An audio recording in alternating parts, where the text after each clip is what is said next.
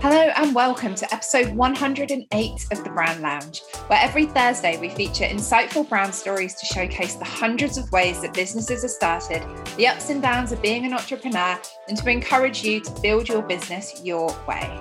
I'm Tammy Heels, your host and founder of Shadowcat Creative, where I'm a personal brand and marketing consultant. And today I am joined once again by Victoria Jenkins, disability advocate, speaker, writer, and founder of her business, Unhidden. Welcome back to the show, Victoria. Thanks for having me again.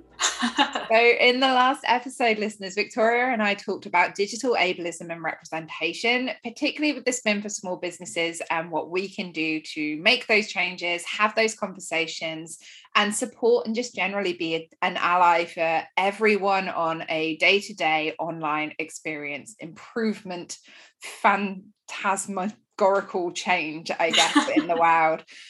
So make sure you put that one on the playlist next if you missed it. But today, Victoria, we're talking all about you and your business, which I am very excited to dive into. So let's start at the beginning of your business journey. And could you share what it was that inspired you to start your business?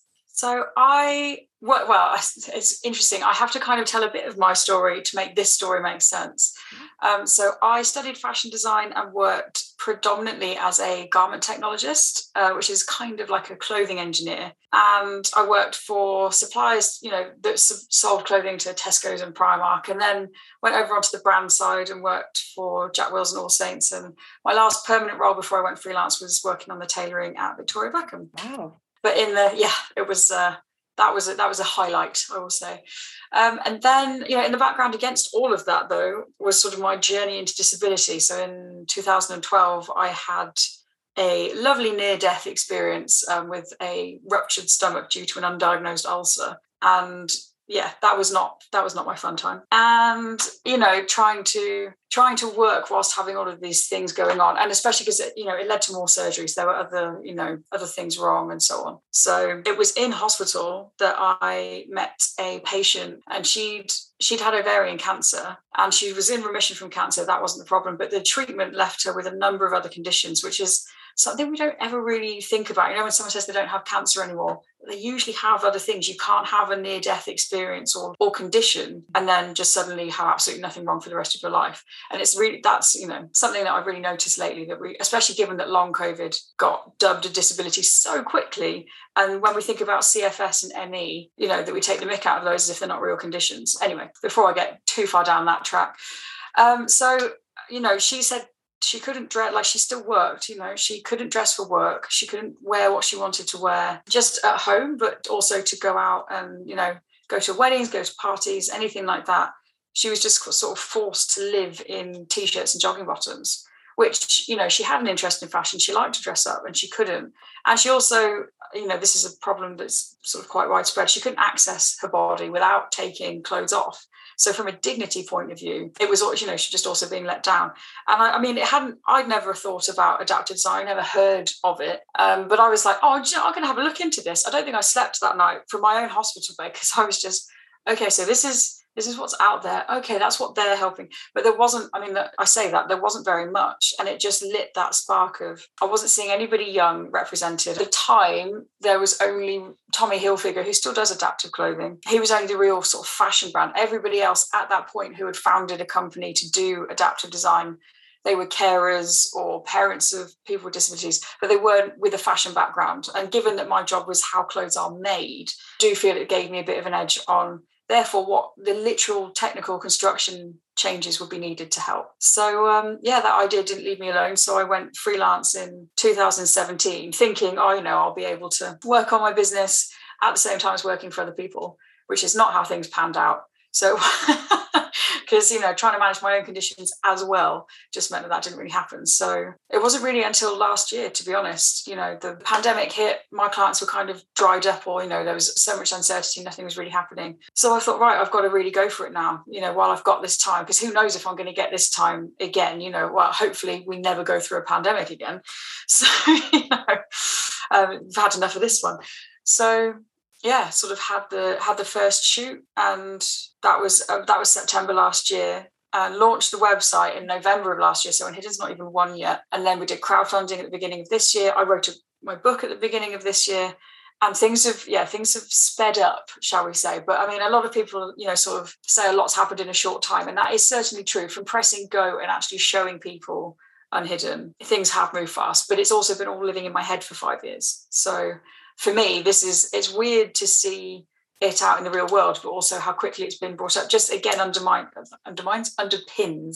how necessary it is to have adaptive clothing. Yeah, absolutely. I love the fact that it's that combination that you have there, where you understand the practical aspects, which of course is what is causing the issue to start with, is the fact that you need clothing that is practical in these new and kind of unthought of ways, but also the understanding that fashion is important. And I know that there will always be people out there who mock fashion, but fashion is a way that we as individuals express ourselves visually for the world to see. Yeah, and even those people that would mock it, say they don't care about it, that's fine, but you still get to choose what you wear. Right, absolutely. So you still have that choice, whether it forms part of your identity or not. It does, because you still have a choice. And that's the problem, is that there isn't choice, or there's not enough choice. Yeah, absolutely. And even like just thinking about it from my perspective and my very limited perspective as an able-bodied person, this sounds ridiculous, but if I've hurt my arm or if it's exceptionally cold, I can't undo buttons. I don't understand how anyone who has a permanent condition where it does limit their mobility in any way spends all of this time.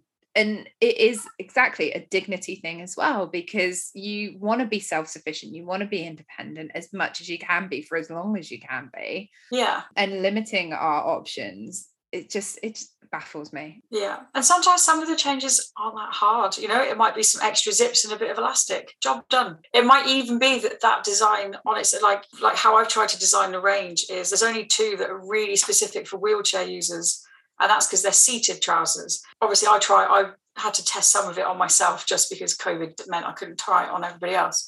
But it does feel very weird to stand up in seated trousers, because obviously they are actually sort of shaped around a sat down person. But other than that, everything else is universal design, which means anyone can wear it. They just have things built in that you can't even see really are there, that make them accessible and adaptive for other people. So yeah, that kind of follows on from the conversation that we were having last time as well, doesn't it? Where it's not a detriment to anyone who doesn't need it, but it's opening up, maybe not opening up's the right term, but it's giving possibilities to those who would. So when it comes to the fact that you've been thinking about this for so long, and then we connected through a business group that we're both part of the Coven, and seeing your progress from last year to this year has just been phenomenal. I mean, massive congratulations on the way that everything's going. I think that it's wonderful to see the differences that you're making. But when it comes to that stage where you went from, this is just an idea, this is something that won't leave me alone, to, you know what, I'm actually going to put my all into this full time. So have you now left your job? Is this now your full-time thing? Was that a process? I mean, yes and no. So I still, in terms of income, I don't have one. I'm very, very lucky that I've been able to lean on my partner and family in this time. But I think, given what it is that I'm doing, it needed 100% focus. You can't, it's not something that can be done part-time. But I mean, the decision to go freelance initially worked. So that was only the pandemic that sort of really changed that. So in many ways, had the pandemic not happened, I don't really know at what point I was going to have the guts to push forward. But I'd already booked to do a business course at the beginning of 2020. I think it started in February. So things were starting to get a bit weird then anyway. And it completely changed how the course even ran. But that was kind of I've got to invest a bit in myself to then do, to gain the confidence to do things. I mean, a lot of it was thinking, I don't know how to do X, Y, Z, and I have to know that before I can launch. I think now, everything can be archived. You can redo it. There's no harm in not knowing. Ask somebody else, or even better, if you can afford to pay someone else to do the things you can't do. Because I don't need to learn coding. That's not where my time is best spent. So it's much easier for me to just dive on Fiverr, which is literally the best thing in the world. Dive on Fiverr and have somebody else do it, because it takes them 5 minutes, what might be an annoying task in the back of my head for weeks or months. And it's much easier just to get things done. Do you think that kind of mentality has really helped you to move as quickly as you have? Yes, I think so. It's losing the fear of either getting things wrong or it has to look professional all of the time. I did a poll last week on my own Instagram stories, and I was like, do we like routine or are we all winging it? And like 90% of people said winging it. It's like, we're all making it up. No one, there's no set rule book. There's not a formula. If you do A, B, C, you will reach D. That's not how it works, especially not when you've got, sort of an impact-based business either, because you don't know, something else might change, and obviously as the landscape, the economy's changed, everything has changed. So it doesn't matter what plan you put in place, nothing ever goes to plan, I would say. So yeah, I think I just thought, if I don't do it now, then I'll always wonder. Would you be happy to share? And please feel free to say no if you're not. But I feel like I've met so many different business owners who have started their businesses in so many different ways. And relying on a partner when it is a possibility is something that isn't discussed very often. It's something that I have found that I've had to do over the last kind of 2 years because of the way that the pandemic hit, my circumstances, and I know that I'm not going to be the only person out there. So would you be happy to share kind of, maybe not detail if you're not comfortable to, but the gist of the conversations that you had when it came to approaching this new kind of dynamic between you and your partner? Well, I've just been very lucky. I don't think either of us handled it especially well. I think for me, it was not really a case of, didn't ask. I just said, I have limited time and energy, and if I'm going to make this work, I have to do it now. And for me, it was harder because I'd always been sort of the higher earner, so it was really hard to go from that to less, / to nothing at all. But I think Jack has witnessed the difference between me working for somebody else in a company that's not necessarily my own values, and certainly not. It's not like I've ever worked for another company doing adaptive design. So the difference, and I think, again, that's kind of what has driven the progress, is it's not like I can do this forever. I can't rely on that sort of generosity of spirit for 5 years, for example. If I can't make it work relatively quickly, then I'll have to, kind of go back to finding some other kind of work. But I am finding work in a different way now that I hadn't expected, like speaking at events and so on. Like that's now, I think, predominantly where my income will come from until Unhidden has the funding to take that to the next level, which will then generate an income. So yeah, it's a tough one. I think, it's a brave choice, I won't lie, because you don't know how things are going to work out. But I think I just got to a point where I wasn't, everywhere that I'd worked pre-going freelance as well, that was still, there was no career goal. I was doing a job every day and just trying to survive. So I didn't know what was I going to do in 5 years' time. Absolutely no idea at the time, and then had this idea and thought, well, that's what I will hopefully be doing. So I have to make it work now. But yeah, it's I think there's a lot of people that must be having these conversations. And you find most small business owners, when it's a side hustle, and then when they choose to go full time, those conversations have to be had. I mean, whenever anyone asks me my advice, I always say, make sure you've got 2 to 3 months of rent money and savings. But really, I mean, you'd need to have basically the money for a year to be able to work for free. That's ideally, but who has that? So I think you just kind of have to go for it and hope for the best. Yeah, I totally echo that. I would always recommend people have a bit of a buffer. I think that it's a sensible thing to do, and I think it's a sensible thing to advocate for. However, my experience was not that at all. I think I had that for like a month, and then it was like, oh no. But it's just, and I think, it's just being realistic and trying to have some kind of budget, or what's the worst case scenario? Is it that you have to move back with your parents? I'm just being very honest about whether or not that's going to happen, or can you stay at a friend's, or do you have to get another job? Yeah, I mean, that's the thing. I was really, there's so many people that need hospitality workers. I can't do that. So a lot of the jobs that are going free right now, they're not jobs I can do. So I'm still a bit stuck by that. Like every window I walk past, they're like, we need someone. I'm like, if I just had 2 days a week in there, it'd be great. But then I'd be so knackered and exhausted that I then wouldn't get anything else done. So yeah, it is challenging. I think there are always different ways. I think the main part from my perspective that helped me get through, particularly on the dark days, because, and I haven't really spoken about this too much on the podcast, but I'm very fortunate that, similar to you, my partner is earning enough that we can make it through okay with one wage, if and when it did hit that point last year, because it did get to that stage occasionally. But it's never going to be unfixable. There is always something. There is always another way out. I think for me, my biggest issue was the feeling like I'd lost all of my independence and that I was completely reliant on him, and that puts a lot of pressure on someone, particularly depending on the day, whether how they're feeling. Are they having a good day? Are they having a bad day? And how do you kind of manage that when they're like, oh my goodness, my job's horrible, I hate my job today, and you're like, oh, there's the guilt. Like, sorry, you can't quit. Right. It's weird to also be like, sorry, I'm really loving what I'm doing and you're hating what you're doing, but it's a really weird mix. But you are, it is a partnership, and it is one of those things that I think, as from my point of view, that really helped. And I think similar to what you were saying is like, just have those conversations, because it's easier to talk about it, even if it is difficult. Yeah. Interesting. Okay, cool. So when you first came up with this idea, and how you're finding your income now is coming more from like the awareness and the speaking and the book writing and everything, has that really kind of changed the way that you see your business developing in the future? Or is it just kind of moving things along in a way, maybe in an accelerated way to what you were expecting?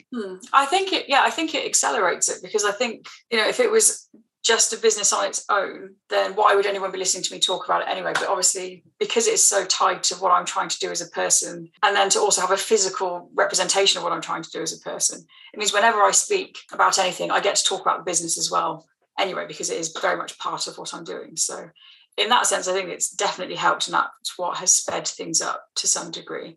And it also means that, I'm getting paid to talk about something I have been involved in for a really long time, which makes it does help a bit with the imposter, the old imposter syndrome. I mean, I still have moments, even on Friday, I was like, these are proper businesses, and then there's here me, and it's just me, and it's all been done from my living room. And you're like, well, everyone starts in a living room, really.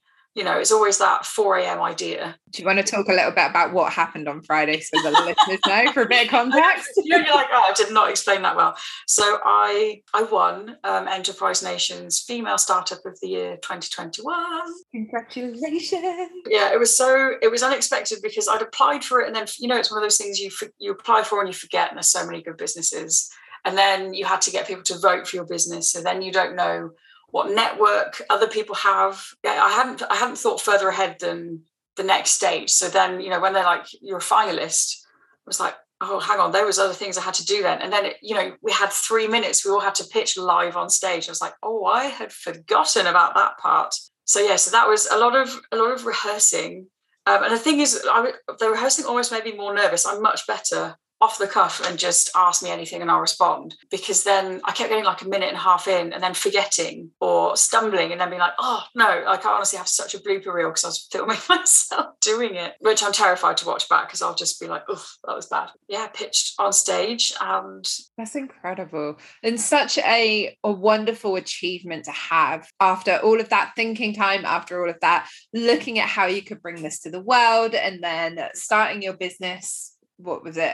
Did you say just over a year ago now? Under a year ago. So, well, I'd had the shoot, I suppose, in September, but like launching the website was November. So, yeah. So when it comes to other things that have happened in your business along the way, have there been any other, I know it's been a year and it's still been a weird year. I still feel like we're experiencing that emotional hangover from so long of lockdown and everything else. But are there any other kind of key moments, either big successes or big maybe hardships that kind of took you by surprise in the journey of starting your business? I mean, some positives are that the disabled community, primarily we do communicate online anyway. So suddenly everyone being online and things becoming digital actually it made it a lot easier to reach people and be in spaces that, potentially physically I wouldn't have been able to go to, like maybe recording a podcast with someone in America or having, being on a panel talk with people not in the same space. So it did open things up. Something I probably should have prepared for and hadn't was not just the pandemic and all of that. I mean, I felt launching in a pandemic, just for me, I was like, why not? Because there's,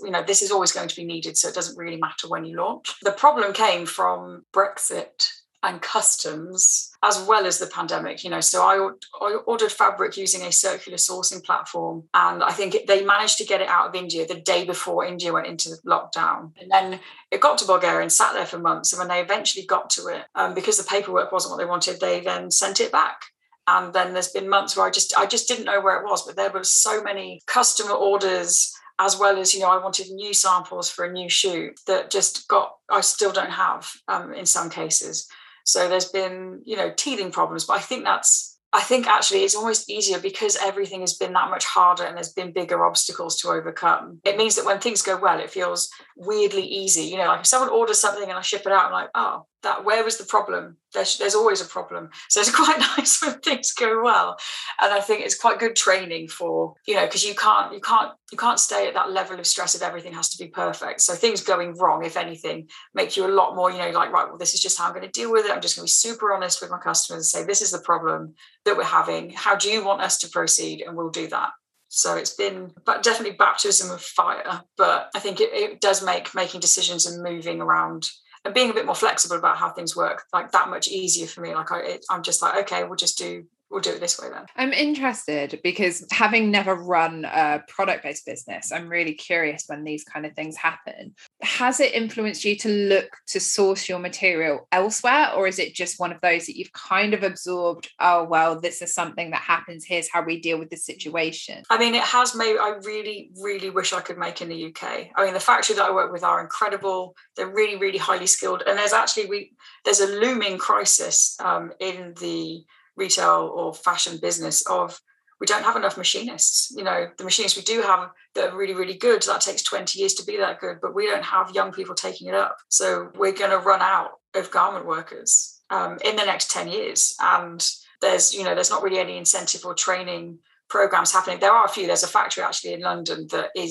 they do have an apprenticeship and they are trying to encourage people because, I mean, at the end of the day, if you're a seamstress in London, you can charge whatever you like and someone will pay it. So, it's one of those, I wish I was better at sewing. And it is a skill. And I think we've not really been respecting the people that have been making our clothes for so long that when, by not respecting them, we then don't also encourage younger people, oh, this is a career path you should follow. Everyone's like, well, we all treat those people like shit. So why would I want to be one of those? But once you respect the skill, then, I just hope that some people do start taking it up because it is a skill and it's very needed. But yeah, it has made me want to make in the UK just because then, it's not the same. If I buy the fabric or dead stock cloth from within the UK, it's not going to get lost for months on the way to who knows where, and I'll also be able to pick up the phone, physically go myself even. I mean, one of the ways around it that I'm considering at the moment is putting fabric in a suitcase and flying it to Bulgaria myself, because honestly, that's cheaper and easier than buying and then having to import it. I mean, I've had a word with the factory now and we'll buy cloth just from within Bulgaria because the factory I work with, they only buy and use dead stock cloth markets anyway. So I haven't got to worry about it. But it would be nice to have it in the UK just because it'd be nice to be able to bring jobs and work into the UK. But, the shirts, when I had the first samples made at a factory in London, cost £179 to get made. And that's not including the trims, the fabric, the packaging, the branding, and any kind of profit margin.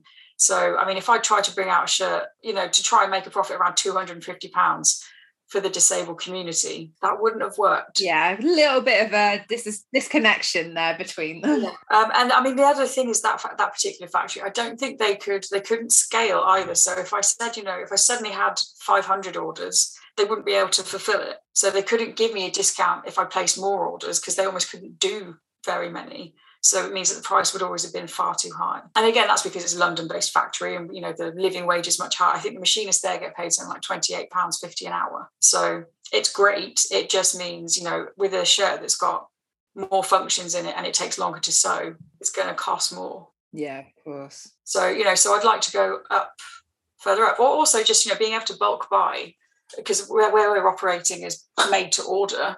It's only the occasional shirt, pair of trousers here and there. And sometimes I get to bunch them together. So it is almost like a production run, but it's still very small. But yeah, hopefully that can change. But again, it's just being flexible and just sort of with startup life. It is a challenge. And there's lots of things I'd love to be making in the UK and being able to go and meet with the factory workers and the garment workers. I'd love that. But it's one of those compromises I had to make. Yeah, of course. And I think any budding business comes across these things where it's not going to be the ideal, or we have to compromise somewhere because it's going to be a case of, well, do you wait until you are able to do it somewhere like the UK, in your example, which may mean that this isn't coming to market for a huge amount of time, which isn't ideal?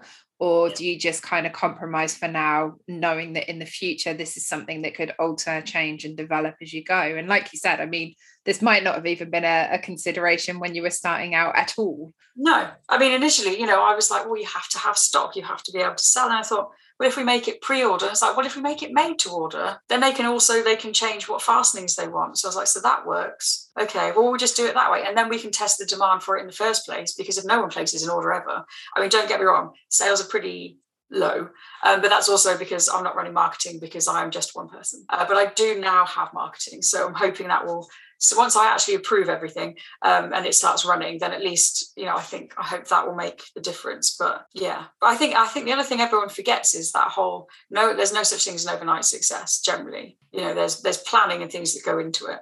I think also I still, even though I didn't really have an income, I was still investing other people's money and learning things, and like doing a PR course as a small business owner.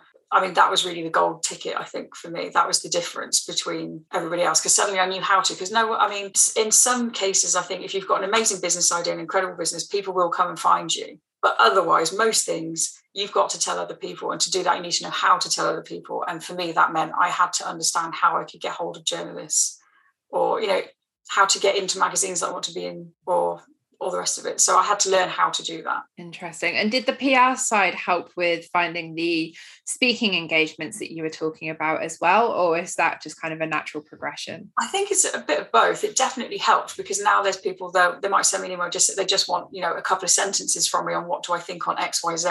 But it does help as a credibility level, sort of a trust badge, if you will. Like, it works for that as well, because it's about business, but it's also about the human side of it. So it's definitely helped for both. Awesome. And do you think, and this might be a big question, and again, feel free not to share if it's not something you're comfortable to, but do you think that in the future you're going to be looking at maybe brand collaborations with other spaces? Would that be something that we would 100%. And that's not even a big secret. That is absolutely part of the plan. There are leads ongoing that I can't talk about, but there are, yes, I think that's the way forward, because that way almost, for me, then it's almost, I don't necessarily need the investor. If I partner with a brand that uses both what I'm doing and theirs, and we sort of work together, they're footing the bill essentially. But that is also for my knowledge and paying for my time. So that is absolutely what I want to happen. It's also because disabled people don't want to have to go and shop somewhere just for them. They want to shop where everybody else does. So that kind of means, especially given that these brands have been so slow to take it up, not because they don't know it's needed, because they do, but they're just slow for any number of reasons. So, and I think the other problem is to do it meaningfully with someone who's got a design background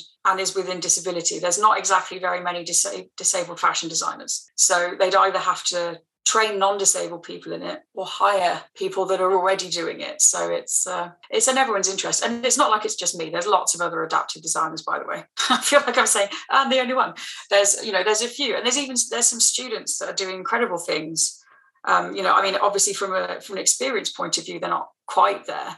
But even, researching what they do, they've done, they put a heart and soul into it. So, I feel very positive for them in their futures, that they would also, there might not be many of us, but we're all highly skilled and very passionate about what we do. So I think, that's the way forward. Amazing. I love that. I think that, collaborations are always a wonderful way, particularly if it's something that you're trying to bring to become more accessible and, mainstream, I guess would be one of the words to use, is to actually work with those who are already in that avenue. So you're bringing something to them and partnering. So, that's exciting. How exciting. Awesome. So one other thing that I want to touch on very briefly, because you have mentioned around the investing and the crowdfunding side of things in this episode and in the last episode. And I know that is a route to market that is not always considered by small businesses, either because they don't know it's available, they don't really understand it. Would you be able to just share a little bit around kind of your investor and crowdfunding journey, just as how it worked for you? Yeah. So investors, we don't have any. I have a couple of friends that are sort of stakeholders, it's like from an equity basis, but that is the next phase of what we will be doing. But the crowdfunding, it's good because people then, even just while they're watching the crowdfunder go on, that's engaging and that's marketing, that's people realizing what you're doing. But I think if I were to run one now, we'd be even more successful than the first one, because we're that much further down the road. It's just very intense. I think I did an Instagram live 3 times a week for a month. And I had a plan of, what was going out when, who I was talking to, where that got promoted. You have to talk about it every day. I think the key thing, and I learned this from within the coven, is to convert a new person to buy a product, they have to see it 200 times. You know, we all think, oh, once I've said it once, everyone knows my business. You have to really get over that repeating yourself. I mean, I feel like I repeat my own story constantly, but you have to, because you have to remember it's always a new audience. It's not, you know, there's always somebody that hasn't heard it before. And yeah, when it comes to products, they've got to see it a lot before they're going to buy it. Yeah, absolutely. It's the whole you're the only one who sees all of your content. Yeah, exactly. And then, you know, sort of I look back and think, even with some of the pop-up shops, because we've been running them for so long and I don't talk about them. Even now, like there's, you know, on Friday, we're doing a really big one. So I have done a post about it. But last week, I didn't say anything. So I was like, well, I'm kind of relying on the hope that people will know I'm there by not saying it. And that's not really how the world works. So you have to, you know, you do have to, it is a lot of constant storytelling. But when you're running a Kickstarter, more so, because you really have to talk about it every day. Yeah. And with the pop-up shop, so my understanding of a pop-up shop is very limited because, again, not from a product background, anything like that. So could you just talk about what a pop-up shop is and how it has helped your business? So, I mean, ours is a bit unique again because we're working with a new tech startup, but essentially a pop-up shop is, you know, you pay X amount of money to have either a stall or a space in a shop or to hire the entire space. And that can be for a day, for a weekend, for a month. It can really depend. But because we're partnered with Souk, which is a tech retail startup, and they're sort of running this experiment. They're paying the lease or the rent on empty buildings that have been emptied because of the pandemic, or just generally because the high street is very empty. And then they're subletting it to small businesses, either by the hour, by the day, or, you know, for a weekend. So I've been on Oxford Street every Thursday, and then for this last month, every Friday. So that's 3 months. And then we've been in Cambridge every Sunday for 3 months. So it's kind of like, it's really hard to work out which one's better. It's either really good to have like just one day and focus all your attention on people getting there for that one day rather than every week. Like it has been hard to drive traffic every single week to the same spaces. And then equally, because people know you are there regularly, they're not in any rush to come. So it's now, you know, I've now had so many people that are like, wait, how long? I'm like, no, this Friday coming is the last day. Oh, interesting. Equally, you know, it's not the only time we'll ever do it, but I think it's like hybrid working, having retail space and being online. I think it just helps. You can actually speak to customers and they can interact. I mean, usually someone comes in and asks for things that I don't actually make yet. Like, you know, they'll ask for, what about shoes or underwear or swimwear? I'm just not there yet. But it's nice to have that face-to-face time. And there have been people that have sort of followed on Instagram and have come and said hello, people that I've not met in real life up to them that have come in. So that's nice. You know, I enjoy that. Yeah, it's still awareness building, isn't it? And I guess it's like living market research as well. If you're having these conversations with people who are actively interested, actively engaged. I mean, also, like, I think the last 3 sales that we did make in store were to non-disabled people because they just like the design, and because you don't have to be disabled to wear them. But obviously they came in to have a look and liked it, which was, I mean, that was a good moment for me. I was like, oh, phew, at least, you know, I'm not just trying to appeal to one demographic, really. It should appeal to everyone, but not everyone's going to like my aesthetic. I do appreciate that. So, well, that's a whole other thing, isn't it? And that comes down under the fashion side of things. It's like, if fashion is self-expression, then you can't always cater to everyone, can you? Exactly. Perfect. Let's talk a little bit about your business from a branding perspective, because this is something that I always love talking about. So let's talk about your business name. So how did you come up with your business name? What was the kind of process that led you to naming your business? I mean, it wasn't a huge process. It was a case of, I think I was staying at my boyfriend's parents' house. We were there and I couldn't sleep because I don't often sleep very well. And I was just sort of going around in my head. I was like, well, what's the community I'm in? Who am I trying to help? And then sort of really just thinking about, well, you know, no one knows who we are. No one knows the statistics. We're not really represented. So how can we do something around that? And what do I want to change about it? And then as soon as I said Unhidden, I mean, disabled and chronic sick community have always known exactly why I called it Unhidden, because we are very much hidden. There was even the BBC put out a documentary this year called Hidden, the disabled community and how it's been silenced. And I was like, there we go. So yeah, so the point was that we are unhidden because we are there. So I was quite lucky. And as soon as there was never any other name in the running, basically. Nice and easy. Bish, bash, bosh. Yeah. Done. And you went with Unhidden Clothing, didn't you? Well, it's Unhidden. The problem is, and I had to use Unhidden Clothing as the domain because some Australian chap has bought Unhidden, and I can buy it off him for $5,000, but obviously I can't really afford to right now. Yeah, let's not. Yeah, it's annoying. So I have to say Unhidden clothing, and it does mean that there is that. Some people refer to it as Unhidden, other people Unhidden clothing. I do drop the clothing, but for the time being, until I can afford to buy that domain name. Come on, mate, just give it up. Like, yeah. Especially like if you type it in and go on the actual page, there's like a click button at the bottom, and it's like an escort agency. Oh, really don't want people to get that mixed up. But yeah, it's very annoying. But it's it's one of those things, like people literally just think of cool names and then buy the domain rights, and then you can buy them off for money. It's a thing that I'm like, maybe I could do that as a living. Just create domain names, sell them on for but then you're going to be in the you're going to be causing the situation that you're in at the moment. So hey, so it wouldn't really work.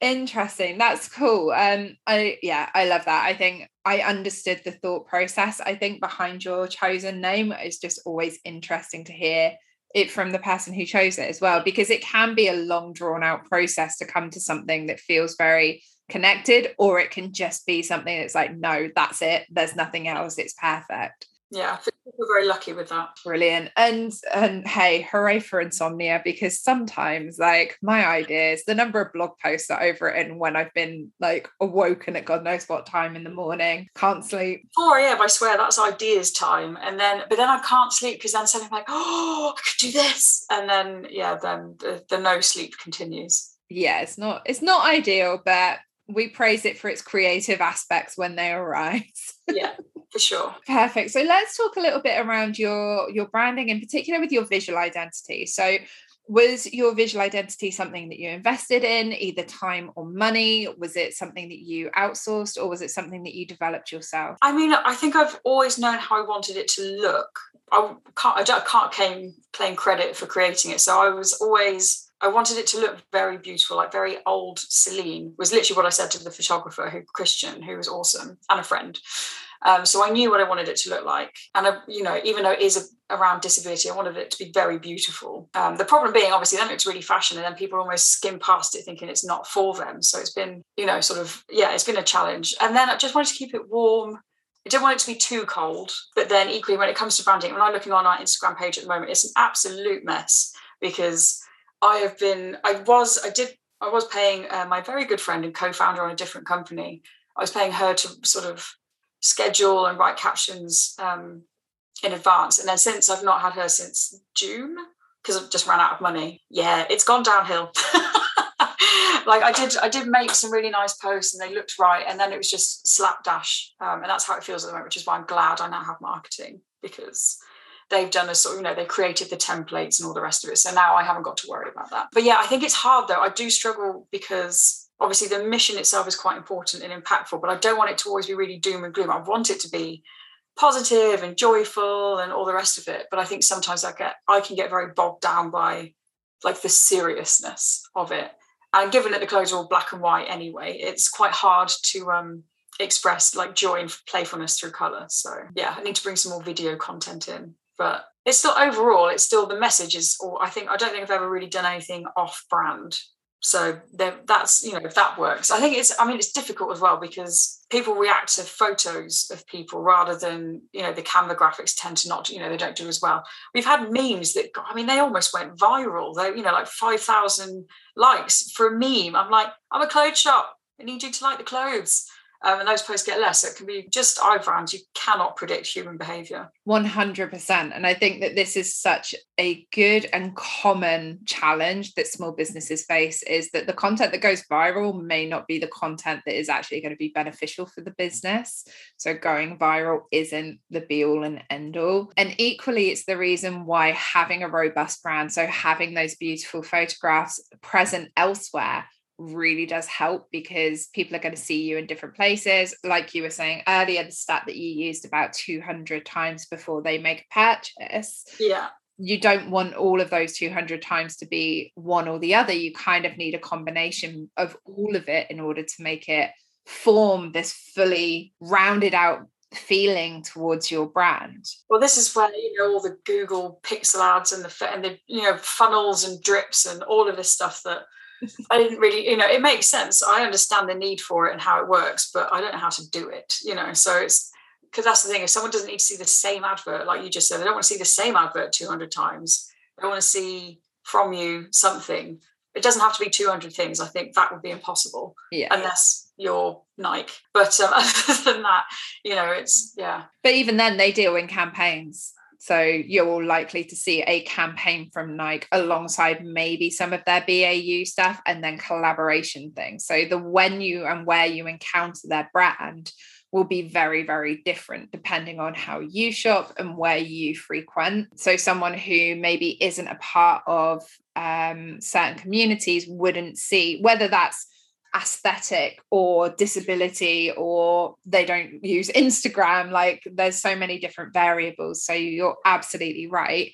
I'd love to touch a little bit on the fact that you have mentioned that you now have marketing and that you've worked with someone before from a marketing perspective. What was it that made you decide to outsource the marketing as something that you're choosing to do? I think essentially because it's time consuming. Like, I love the content creation side of things, but I don't always have time to do all of it. But then you also have to write the caption, and then you have to schedule it, then manage the reaction and the DMs and everything else around that, and then doing it across platforms. I mean, it's more than a one-person job. It's generally a 2 to 3 person job anyway. So if you're trying to do all of that, as well as get people interested in what you're doing, trying to do the PR, trying to just actually run the business and speak to your customers, it was just, again, one of those where I understand it, I can have good ideas for it, but the implementation, I don't have enough pairs of hands or hours in the day. So it just felt like the whole time, it's felt like the one thing I don't have is a consistent marketing plan and strategy and somebody who knows what they're doing in charge of it. So yeah, I'm excited. I hope it makes a difference, because if it doesn't, then oh dear. But yeah, I think it's scary because it's one of those, you've got to spend, you've got to speculate to accumulate sort of scenario. And it's not small amounts of money. So I think, again, it's kind of, you can spend all the money you like on everything else, but if you aren't telling people about it, then it doesn't really matter. So like, that's where I've kind of got to the end of the road where I can without marketing, and now it has to be part of the business. I'm also really curious to know how your role within the brand has kind of changed and developed, or if it has at all, because where you've mentioned that now you're doing more speaking than you were expecting to at this stage of your business, have you found that you're much more center of your brand than you were expecting? Does that not hold true for you? I am yes and no. I think if you look on Unhidden's page or on the website, I'm not that visible there because I didn't want to make it about me, but equally I'm the only one that works for the company, so it's pretty hard otherwise. Yeah. So yeah, it's hard. It's just trying to find that balance of, I want it to be about other people, which is why, I didn't name it after myself, because I want it to be about the community and I want to build a community within it. But, I say that, I was still thinking the other day, it'd be nice to have my own name brand though, that was just something totally different. No, I don't know when I think I have the time to do these things. They're there though. The seeds have been planted. Yeah, they're there. So yeah, it has changed, and I think it's kind of made it like harder and easier, because I'm completely sitting in my purpose and what I care about. Whenever I'm talking about the community or talking about Unhidden, they're sort of two sides of the same coin, which makes a lot of the decision making really easy. Because does this work? No. Would this make sense? No, it doesn't. And it means I can pick and choose to some degree who I do let in, because I think, there's been a lot of interest from, obviously bots find you relentlessly anyway, but there has been interest from a lot of people, but they're all from non-disabled backgrounds asking, to help or in certain ways. I'm like, but if you're not part of the community, then I'm actually going to have to teach you that and then how to engage. And the problem is I'm going to always have that problem. Well, not necessarily. There are some people coming forward and starting agencies that can help, but it's you think I thought I'd bought myself back some time, but I've still got to get them up to the level where I'm at to make sure that things don't go wrong. Of course, it's really interesting.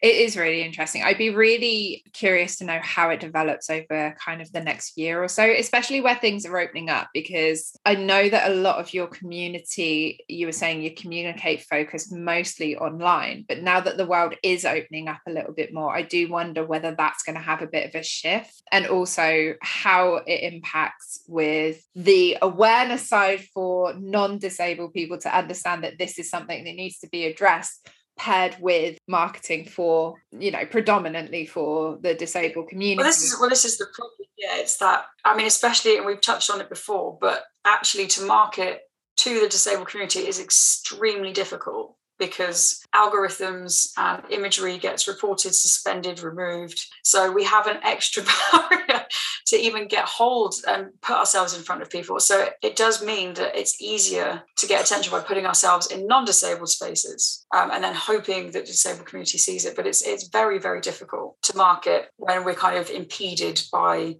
digital ableism once again. Yeah, I'm really genuinely interested to see how it develops and grows over the coming year. So yeah, I mean, maybe you could come back and we could have a little chat in a year's time, see how things have changed. That'd be exciting. That would be cool. I mean, I have no idea now. Like, there's not, it's not that I don't have a plan. I have a plan, but given how fast things have gone in the last 11 months. I mean, I didn't think we were going to have retail space. That was part of my 5-year plan, not before even one. So, I mean, obviously it's not quite the same as retail in terms of we didn't have loads of stock to sell, but it was still having that space, which was unexpected. So I'm kind of, there's a plan, but like the journey itself, how we get there, I'm open to whatever happens next, really.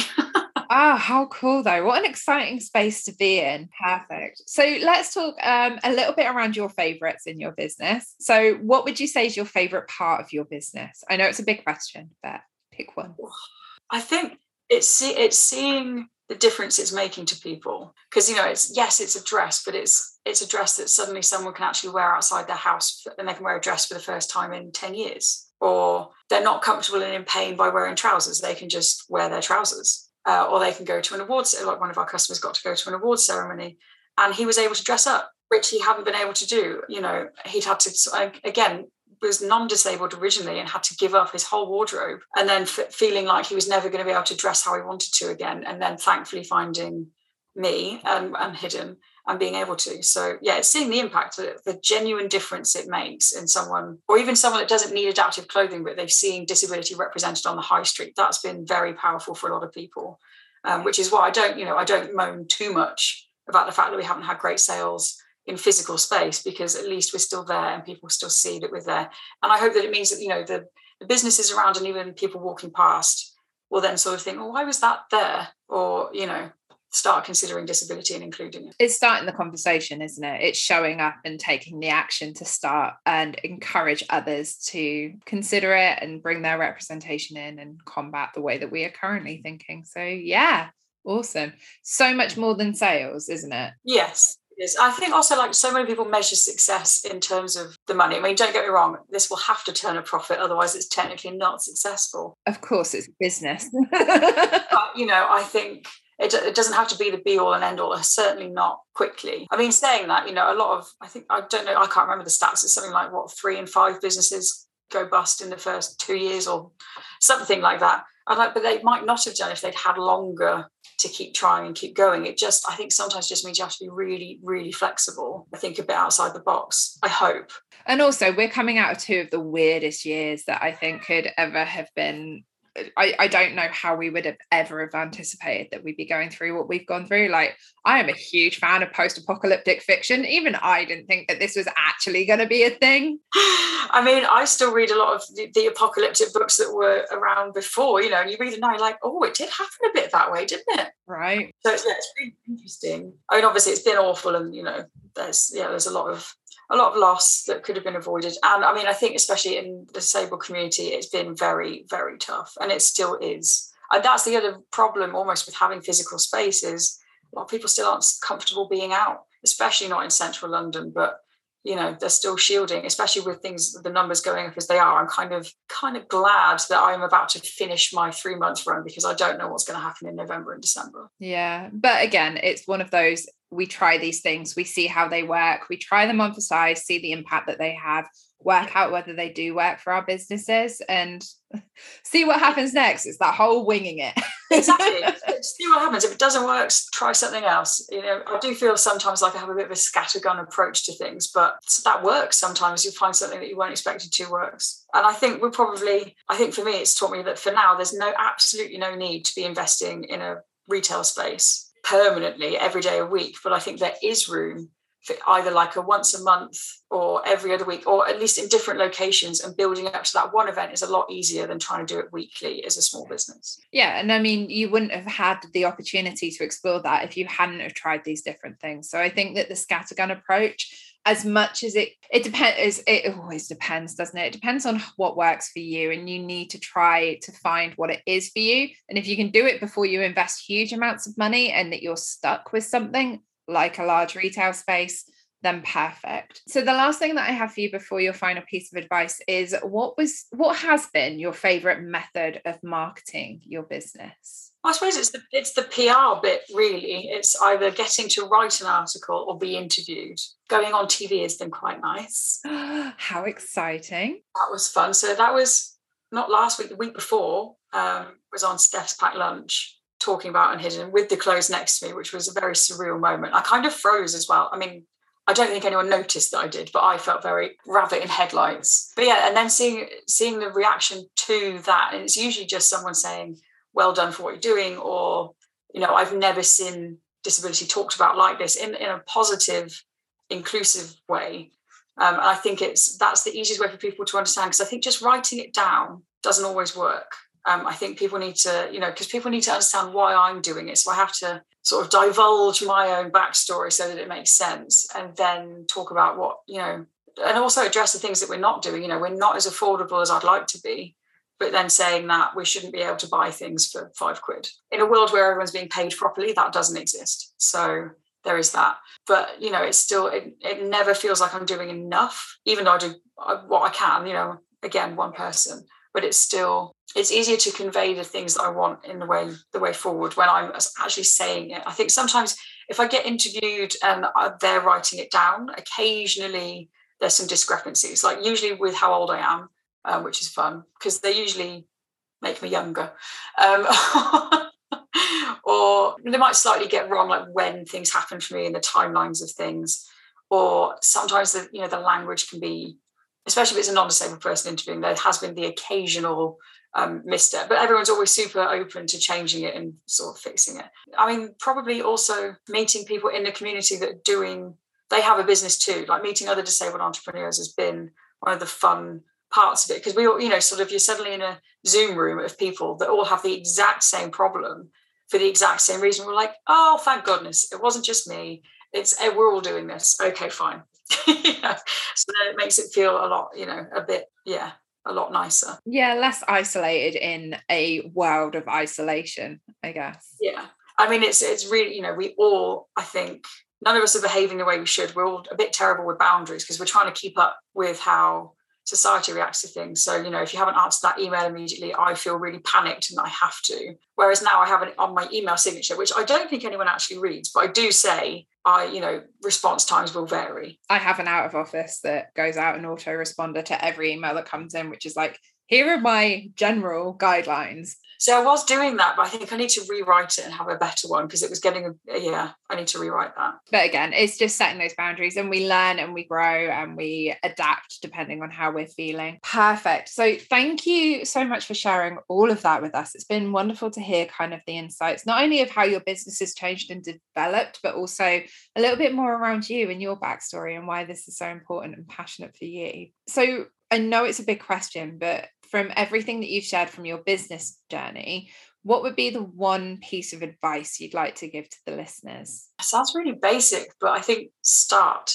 Like, don't wait till every single element is perfect and in order, because you never start. And I think, you know, while you're not starting, maybe someone else is going to have the same idea and start it before you do. So there is that. You have got to start somewhere, and you can always archive things, change it. You know, all the biggest companies in the world went through rebranding, you know, they've all done it. So there's that. And I think asking for help, like everybody will help. If they know you've got a small business and you'll have a friend that probably does something that you need, and you just don't ask because you feel like you have to have all the answers and you have to do it all yourself. I think there is definitely, especially when we're women, we kind of feel like we need to prove that we don't need any help from anybody. We're just going to do our own thing.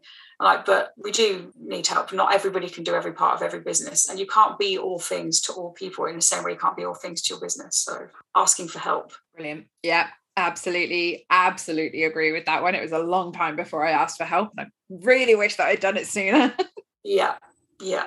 Okay, amazing.